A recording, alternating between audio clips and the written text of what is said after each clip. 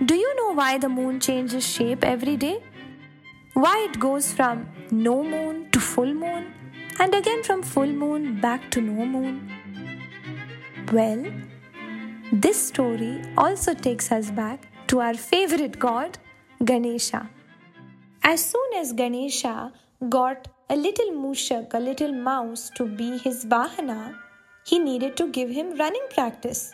So many times Ganesha would sit on this little mouse and he would make him practice running.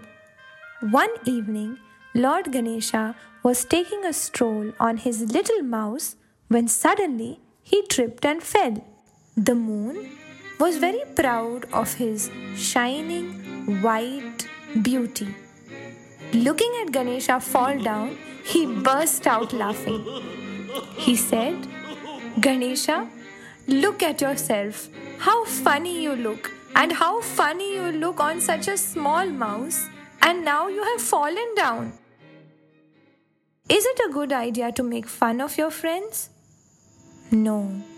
Ganesha got upset and was angry with the moon, and in his anger, to teach the moon a lesson, he said, "O moon, since you are so arrogant and proud of your beauty, I curse you that only 15 days of the month will you be able to be seen by everybody on earth, and for the other 15 days you will not be seen. You will be in complete darkness." Suddenly, the moon realized his mistake. He pleaded with Ganesha. Ganesha, looking at the sincerity of his apology, said, "I cannot take what I said back, but I can change it. So from today, you will not disappear, but for 15 days of the month, you will grow into your full beautiful self. And for the other 15 days, you will move from being full to being nothing." And that is how the waxing and the waning of the moon began. The effect of the moon affects the ocean, the waves. It creates high tide and low tide. So if the moon has such a large impact on the ocean, our body is also made up of such a large quantity of water.